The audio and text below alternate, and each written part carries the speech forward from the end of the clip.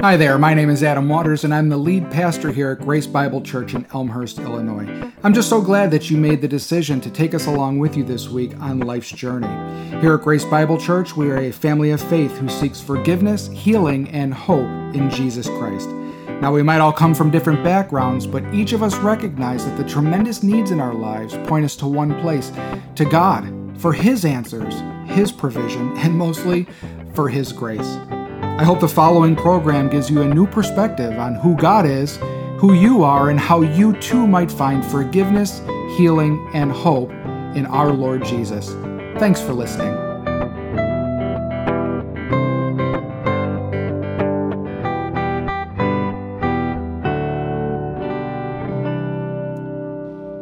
So maybe you've heard this word before. The word is sacrament. Sacrament is something that we often talk about as something, a piece, a token, some sort of physical object or some sort of demonstration, an act that in and of itself is intended to carry, we're not in Philippians 3:17, by the way, it just got me distracted. That is intended to carry grace or be the means by which we are sanctified, okay? Now there's controversy, as there always is, over what is a sacrament. Does the sacrament exist? How many sacraments are there? And we could talk about it forever, and we'll probably never come to a final solution. But this is the point that I want to make today about the idea of sacrament, is that there are indeed situations in our life, there are things that we go through, there are actions that we take that God does indeed use to grow us in Christ-likeness, to grow us in holiness. One of them, I heard this recently, I think it's so amazing, and more I think about it, is the sacrament of suffering. You never would have thought of that. You think of sacrament as communion, you think of sacrament as baptism or any of the other ones, but a sacrament of suffering? That God uses our suffering to make us more like Christ is a truth that's found in the Bible, but often forgotten on the ground, often forgotten when we're in the midst of our struggles, our trials, our difficulties. So what does this mean for us? It's easy to say it, but what does this mean for how we struggle here on earth? Where are you struggling? Where are you suffering?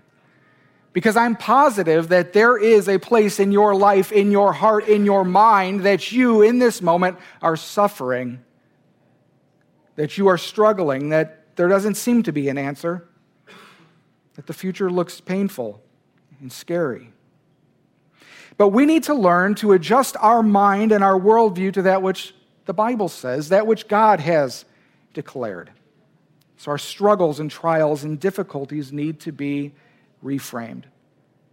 That we would not lose hope when things get tough, that we would consider trials in the light of how God sees them, what God's purpose is for them, and what God's purpose is in us through them.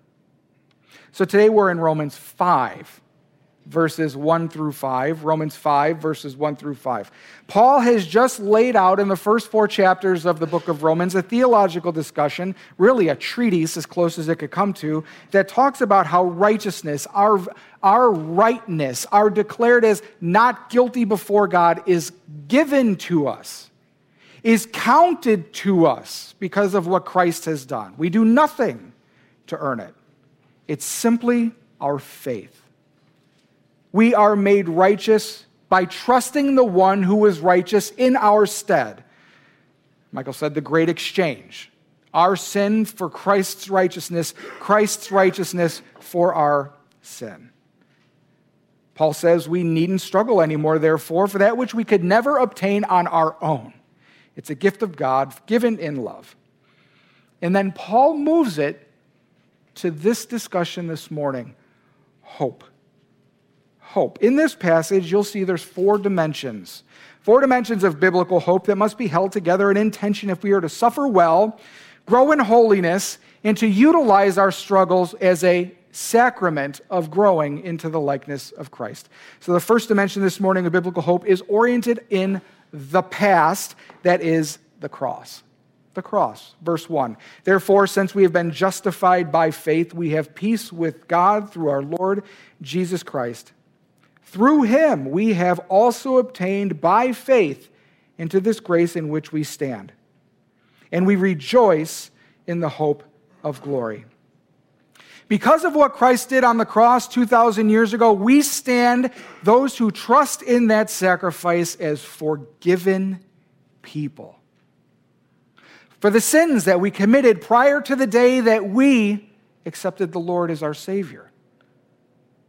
For the sins that we're struggling with now. And for the sure disobedience that we will demonstrate in the future.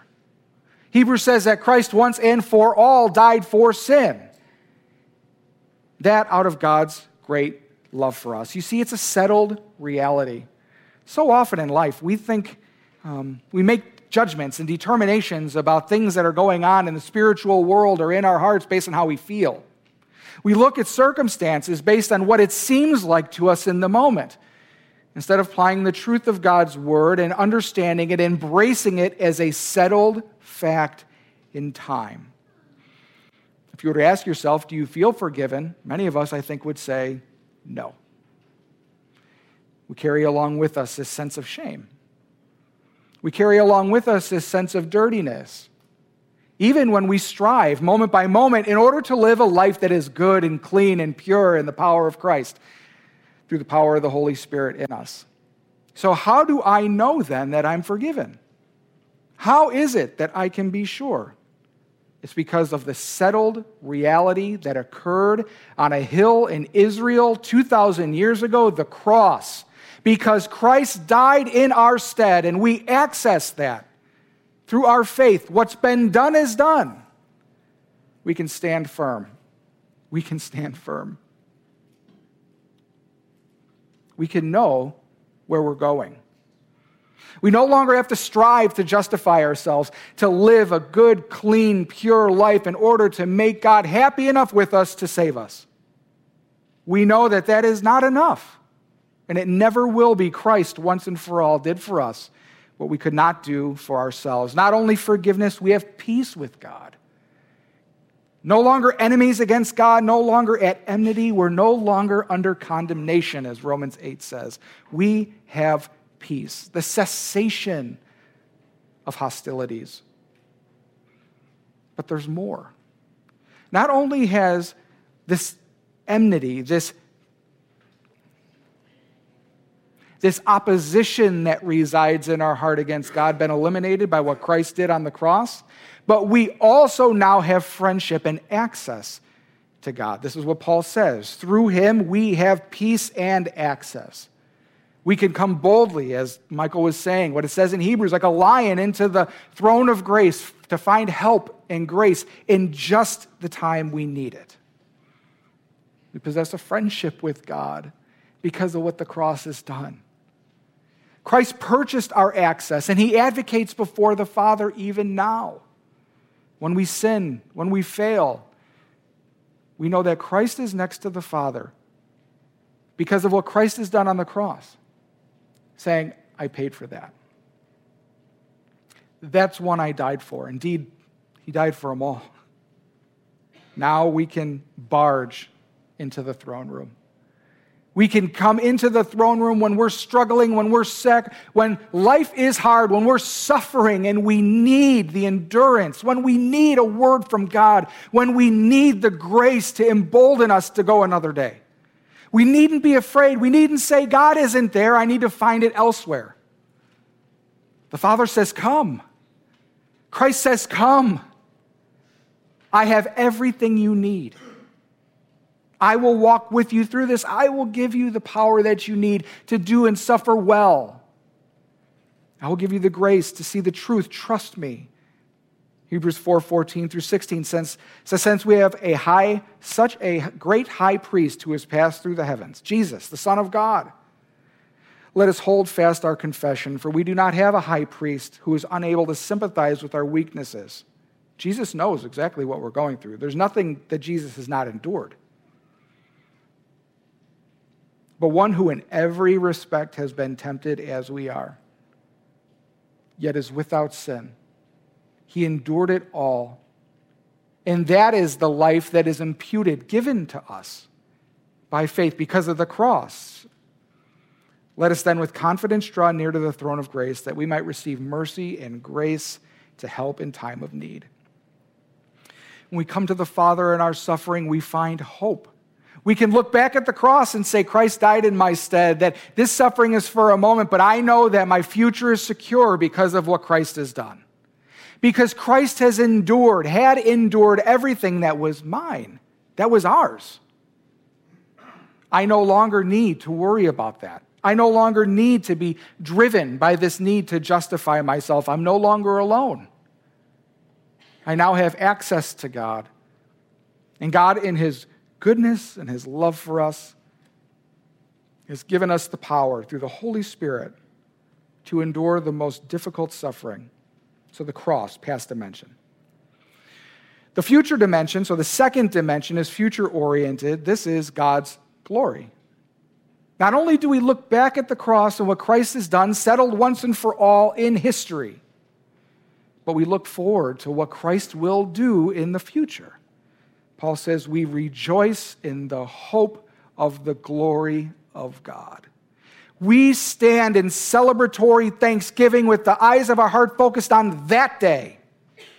We will stand with confident expectation that God will be glorified.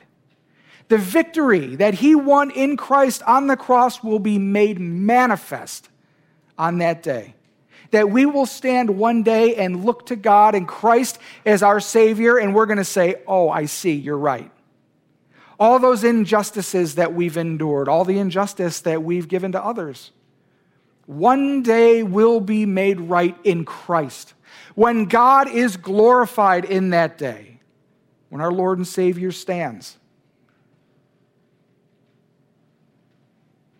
The promise that God will be glorified should comfort us. It should reassure us. Why? Because it's proof that our struggles will not go on forever. The obstacles we face will not always be present. The difficult people with whom we interact, who are set against the gospel of Christ and set against God's people, they will not have the last say. You read through the book of Psalms again and again, the psalmist writes, Lord, that day, look at these people, look what they're doing, but I'm going to trust in you. We too have reason to hope that we will stand before the throne and that everything that is wrong, broken in this world will be righted and fixed. Not only do we have confident expectation that God in all his glory will be made manifest, that he will glorify himself and have the final word, but we will be glorified with him. Think of that. What does that even mean? That God's glory and fame will go out to all of his creation. Finally, everything and everyone will see God for who he is. And they will see God's glory in us. Romans 8:29-30 says, for those whom he foreknew, he also predestined to be conformed to the image of his Son. Those who God loved beforehand in eternity past will be conformed in order that they might be the firstborn among many brothers. Now listen to this verse, it's a chain. In those whom he predestined, he called. In those whom he called, he justified. That means declared not guilty. In those whom he justified, he also glorified. There is a link because God has called us in past. He's called us in the present. He's calling us to a future. It will come to fruition one day. What do we do with this? How do we live our day-to-day with this truth? I mean, it's easy to come in on a Sunday, have a preacher preach this, but then go out the rest of the week and bite our nails and fear as if everything is lost. As if now we're on our own and have to fight our own battles. As if the suffering that we're in right now will one day never go away. We will have to come to a resolution. No, God will be glorified. And we will be glorified in him. Our struggles, therefore, must be viewed in the light of our eternity with Christ, with the future blessing in view. Christianity is a decidedly eschatological faith. What does that mean? The word eschaton is the Greek word that means the end. So when we talk about eschatological, we're talking about things pertaining to the end times. Now, we often talk about things and we get this creepy feeling. There's movies made about it. And it throws us off our square as we wonder what's going to happen, how it's going to be. We read the book of Revelation and we see the tremendous suffering that comes upon the earth. We see God's justice being poured out upon the inhabitants. We see terrifying visions of what the consequence of our sin and rebellion look like. But if you go through the pages of the Scripture and look for the blessing that's pointed to, the promise of eternity, it so far outweighs all of that other talk. In other words, we choose to see the scary parts and choose to not see the promises that God declares will be ours and manifest because of what Christ has done for us. Read Paul's letters. You read the New Testament, it's all about in the end time, in that day, in the last day, everything will be made right. Read the Old Testament, in the day of the Lord, when the Lord comes, all of the... That is our hope. That is our blessed hope. That Christ will return and usher in that day where everything will be made new. That everything will be made right. No more crying, tears, pain, suffering, nothing. We are living in bliss before the God who created us in the way it was intended to be. Eden. We look to the future. We spend way too much time seeking out still future promised blessings now. We want to find every possible way that we can find comfort and blessing here. And when we don't have it, we grow resentments against the people around us, against God for not giving it, or we turn it inward and say, it must be something wrong with me. God's telling you, don't give up. Because of what he's done in the past, that dimension, because Christ died, we have a future. But remember, that future is future. Keep your mind there. Focus on the blessing that will come. Many of you know I participate in recovery, and one of the recovery norms of recovery is the serenity prayer. It's actually written by a man named Reinhold Niebuhr. Reinhold Niebuhr is actually someone who attended Elmhurst College. He was a professor there. There's actually Niebuhr Hall or something over there, right? So he's a, what'd you call that? He's from here. He's from here. What'd you say? He's a local. We'll say it like that. He's a local. All right. This is how it goes. I'm sure you've heard it. God grant me the serenity to accept the things I cannot change, the courage to change the things I can, and the wisdom to know the difference. Right? Okay. Wrong. That's the first sentence of a much longer prayer that has been cut to eliminate, guess what, all the Christian reference from it. Okay? So if you're just reading that first part and reciting that first part without a recognition that there's a second half, you're going to really miss out on some of the good stuff. Okay. So what does it say? Let me say it again. God grant me the serenity to accept the things I cannot change, the courage to change the things that I can, and the wisdom to know the difference. Living one day at a time, enjoying one moment at a time, accepting hardship as the pathway to peace. Taking, as he did, that is Christ, the sinful world as it is, not as I would have it. Trusting that he will make all things right if I surrender to his will, so that I may be reasonably happy in this life and supremely happy with him forever and ever in the next. Amen. Sounds like the second half. That's the real meat right there.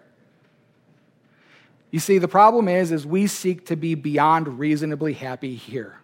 There's always going to be bitter in the sweet. There's always going to be a fly in the ointment. There's always going to be a dissonant note. There's always going to be a wrong scripture on the screen. There's always going to be a slide that was advanced too quickly, too slowly. There's always going to be that person behind you who sings terribly, but we trust that God cleans it up on the way up. There's always going to be, not me, you guys did great, not me. There's always going to be suffering. So what do we do with that truth? Do we run? Do we escape? Or do we embrace it, recognizing that God is using it as a sacrament in our lives to transform us, to conform us into the image of Christ? Paul said, "For I consider that the sufferings of this present time are not worth comparing to the glory that will be revealed to us." You talk about people who are in concentration camps. You talk about Christians who are right in this moment being beaten for what they believe. How do they endure? How do they not reject Christ? They know what is theirs in the future. They know what God has promised us because of what Christ has done in the past. They just don't grin and bear it and hope that it gets better. No, it's impossible. They look to Christ. Suffering, as hard as it is not comparable to the glory that we will experience in heaven in that day. In many ways, we look at life as this is the end-all, be-all. What if life is just childbirth? What if life is just the labor pains of the life that we've intended to have been living in? What if all of this struggle and pain and crying is actually to bear us into the life that has always been ours, that's been promised to us in Christ? When we see mothers deliver, the joy, after all of the trauma, the joy that comes almost unstoppably. What if that's our promise of glory? The third dimension focuses on the present. The present dimension of biblical hope is actually our suffering. Well, what does that mean? Listen to what Paul says. Not only that, but we rejoice in our suffering. Really? Rejoice? We rejoice in our sufferings, knowing that suffering produces endurance, and endurance produces character, character produces hope, and hope will not put us to shame, because God's love has been poured into our hearts through the Holy Spirit who has been given to us. You see, we are not hopeless in our suffering. In fact, our suffering is evidence that we have hope. God is still in control. God still loves us. Suffering is not a sign that we are not experiencing God's blessing. How many of you said that? Lord, why are you doing this to me? What have I done? Many times we're doing everything right, and in fact, the reason we're suffering is because we have done it right. We've done it right. We're living the life that Christ has called us to live, and that brings suffering in it that God uses to change us.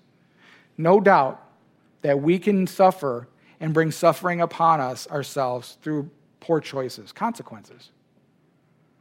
But even in those, when we're looking to Christ and we're looking to what God is doing in our life through him, we can find redemption and growth.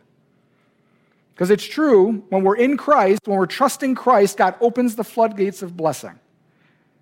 And this is true even in our suffering. God is either blessing us as a result of Christ and flourishing our lives, prospering us, or we're off track in left field, and he's blessing us through the discipline that he's doing to bring us back. It's all good. It's all good. Suffering, when viewed from an eternal perspective, are opportunities for growth. It's what they're intended to be. It's like working out. It hurts in the moment, but we get stronger in the end. But we can short-circuit these moments by focusing on other things, escaping the pain, trying to find a way to have our cake and eat it too, as it were. I want to do the right thing. I want to have all the pleasure. I don't want to have any of the consequences, so I'm going to try to manipulate my world around me in order to do that. 2 Corinthians 4:17 says, "For this light momentary affliction," they're in persecution right now, "is preparing us for eternal weight of glory beyond all comparison." We're being prepared here by our suffering. So what does that mean? Do we run to it? Are we Christian sadists? Is there such a thing? Do we try to find ways in order to make it hurt? Of course not. Suffering will find us no matter what. We needn't go look for anything. We don't rejoice because of our sufferings. We rejoice amid our sufferings. And so we can stay positive and faith-filled no matter how hard things get. Now, many of you, like I'm sure I have seen them, people who just are in circumstances that are so dire, on their deathbed. Yet when you talk to them, they're beacons of hope and joy. How is that? You have people who are struggling with familial issues and kids who are wayward and husbands or wives who are off and things going on, financial troubles, yet there's a peace Why? Because they're viewing their struggles now through the eyes of the cross and through the future promise of what God's blessing will be. And so they realize their suffering now is only but for a moment. Suffering, therefore, is a necessity, so you might as well get used to it. Romans 8 says the Spirit himself bears witness with our spirit that we are children of God, and if children, then heirs, heirs of God and fellow heirs with Christ, provided we suffer with him in order that we may also be glorified with him. Our suffering is a prerequisite for the glory that we will experience in heaven. Finally, the final dimension is a timeless one. We looked at the past, we looked at the future, we looked at the present. This one goes through them all. God's love. God's love. Paul says, and hope does not put us to shame because God's love has been poured into our hearts through the Holy Spirit who has been given to us. God's love is a gift of pure grace. That makes it irrevocable. God loved us and lavishes that love upon us. Every dimension of biblical hope is motivated by God's love. Christ went to the cross, enduring pain and death at the hand of sinners for the joy set before him, for the love of you. You. He hung and bled for you. Our present experience, the suffering we endure, we know that that's not a mark of God's apathy towards us, but God's love. Conforming us and transforming us and calling us into a life of obedience. All out of love. In that future day when we stand glorified in him before the throne, and we see what really happened here. Because we don't really know what's happening here. One day we're going to see what really happened here. And God's love is going to be exalted. And God's glory will be known to all. And we will see, you were right. You are love. You are justice. Therefore, God's love can be the reason for our suffering, not just a consolation in it. God has given us his Holy Spirit as the resource, the all-sufficient resource to endure suffering in the face of it. But we have a choice. We have the choice to embrace that, to look to Christ and utilize that. Or we have the choice to try to go our own way. Now, we got started late. I have more. But I'm going to drop them fast. So James Ford Jr. said, I'm going to drop them, not push them. Okay? So I'm going to drop these and not push these. So if you're taking notes, you're going to have to write fast. All right. So what are some strategies for growing in biblical holiness? Hope, biblical hope. First, surround yourself with God's promises. Do whatever you can to get God's promises in front of you because in them reside the truth. The truth of the cross, the truth of your present, the truth of your future. Surround yourself in them. Read the word more. Put reminders. I have friends with sticky notes in every portion of their mirror except the place where they have to put their face. Find ways. Set alarms on your phone. Write things on the calendar. Hey, can you remind me tomorrow that Jesus loves me? Yep. Surround yourself with the promises of God. Go to your go-to passages that God has given you and said, hey, you know when you read this and you feel that thing, that's me. Read it more. It was good for me that I was afflicted, that I might learn thy statutes. That's mine. Psalm 119:71. My suffering was not for nothing. Surround yourself with God's promises. Worship without ceasing. Remember, Paul in 1 Thessalonians says, pray without ceasing. I think a better understanding of what he's saying there is to worship. Your life is a prayer poured out to God, more than just your devotional time, although that's important. This is a constant attitude of God consciousness. My life is his. I live here to reflect him. What am I doing? Lord, what do you want me to do today? Worship with others, pray with others constantly. When you're here and someone says what's going on in their life and you say, I'm going to pray for you, don't do that. And if I do it, call me out. It should be, let's pray. Right now, let's pray. Personal worship, singing. Amy was talking about the VBS songs. Was it last year or a couple years ago? There was a couple of songs that we did in VBS. I was here for the week. I cannot, for like a month, I would wake up to it in my head. I'd fall asleep to it in my head. There's something about music that God has blessed us with. Avoid isolation. Super easy. Things are hard, we want to go away. We want to get little because we want to lick our wounds and wallow in it. This can be geographical, where we try to actually physically remove ourselves from people, or we can emotionally isolate ourselves. You know those commercials where the person has depression, they got like the smiley face on the little thing, but they're really sad in the background, you know what I'm talking about, right? At first I was like, those are weird, they're kind of creepy, but you know what? It's the truth. We can walk around by putting on a mask, because we do it every Sunday, amen? Yeah, I know, amen? We put on a mask in order to hide what's really going on the inside, because we've isolated ourselves from the people around us who God has placed in our life to give us hope and point to the truth. And Satan loves to separate us.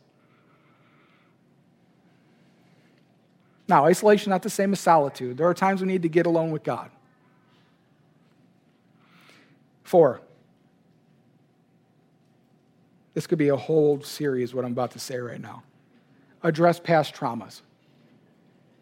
Address past traumas. Traumas become the filter through which we see everything. Every input that comes into our life is filtered through the lies that a trauma creates.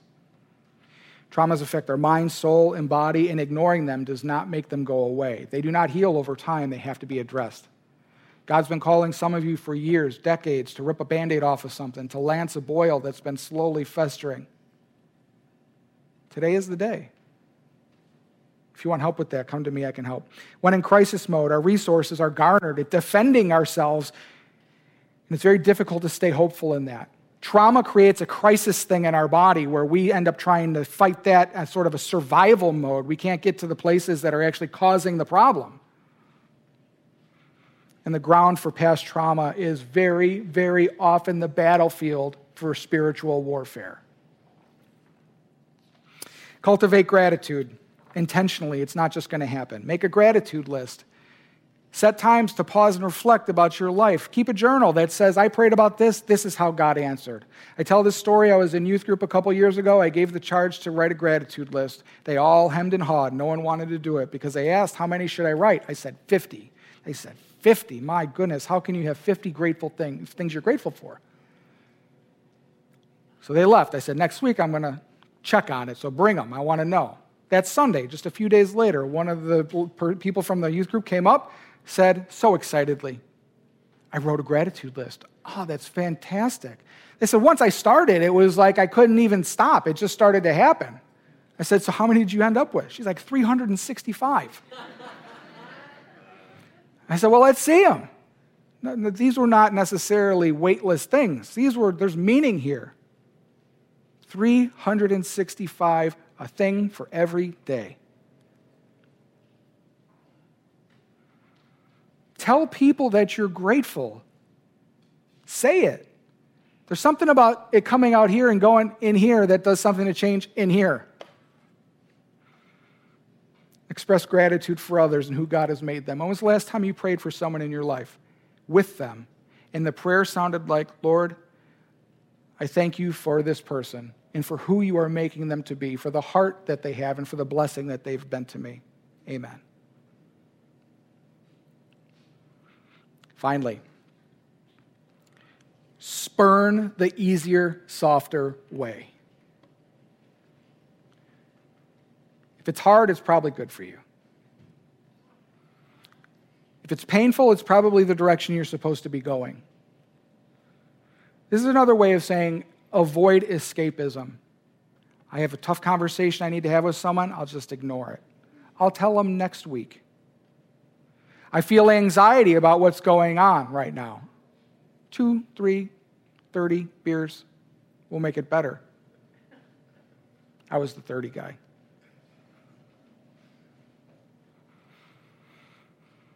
There are ways in your life that you're trying to short circuit the suffering that God is allowing to happen in your life that he wants to use to make you more like Jesus, yet you're seeking ways to not let it land exactly where it's supposed to land. Because it hurts. But we can trust our God We can trust Jesus, that he's doing this so that we will stand one day in the weight of his glory.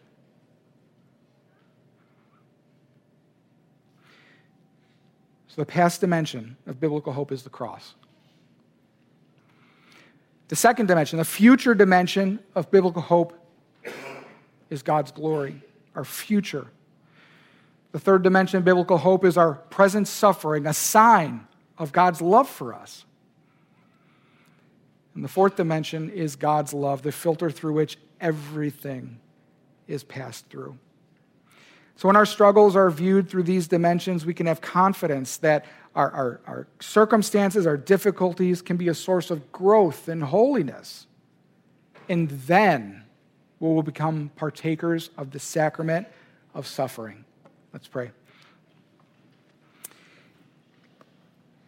Heavenly Father, we thank you, Lord, and are humbled and in awe for what Christ has done for us on the cross. There's nothing we can do to repay. There's nothing that we can do to earn it. And Lord, because Christ chose to take the cross in our stead, out of his great love, we have access to you. In boldness we can have in entering before your throne. We thank you, Lord, for our justification. We thank you for the faith that you're working within us. We thank you for the peace that you've given us with you through your Son who died in our stead. We pray, Lord, that you would give us the eyes to see our sufferings, that we would rejoice in the hope of glory, even in the face of our sufferings. Lord, may we know and may you teach us that our suffering is producing endurance, and our endurance is producing character.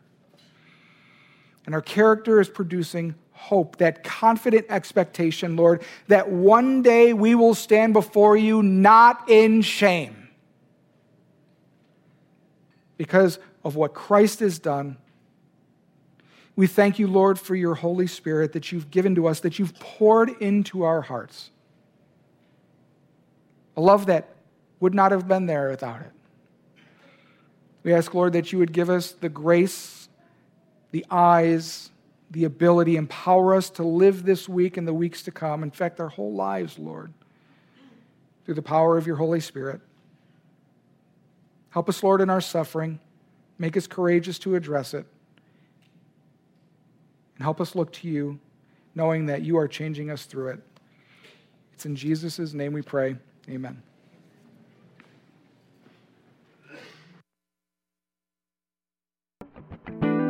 Pastor Adam here. Well, I want to thank you for tuning into Grace Bible Church, and I would love to hear what you thought of today's program or of ways that we can be praying for you and with you. So check us out on social media at GBC Elm. Also, if you would like to support our ministry, you can give securely at our website at www.gbcelm.org. Now remember, God loves you, and so do we.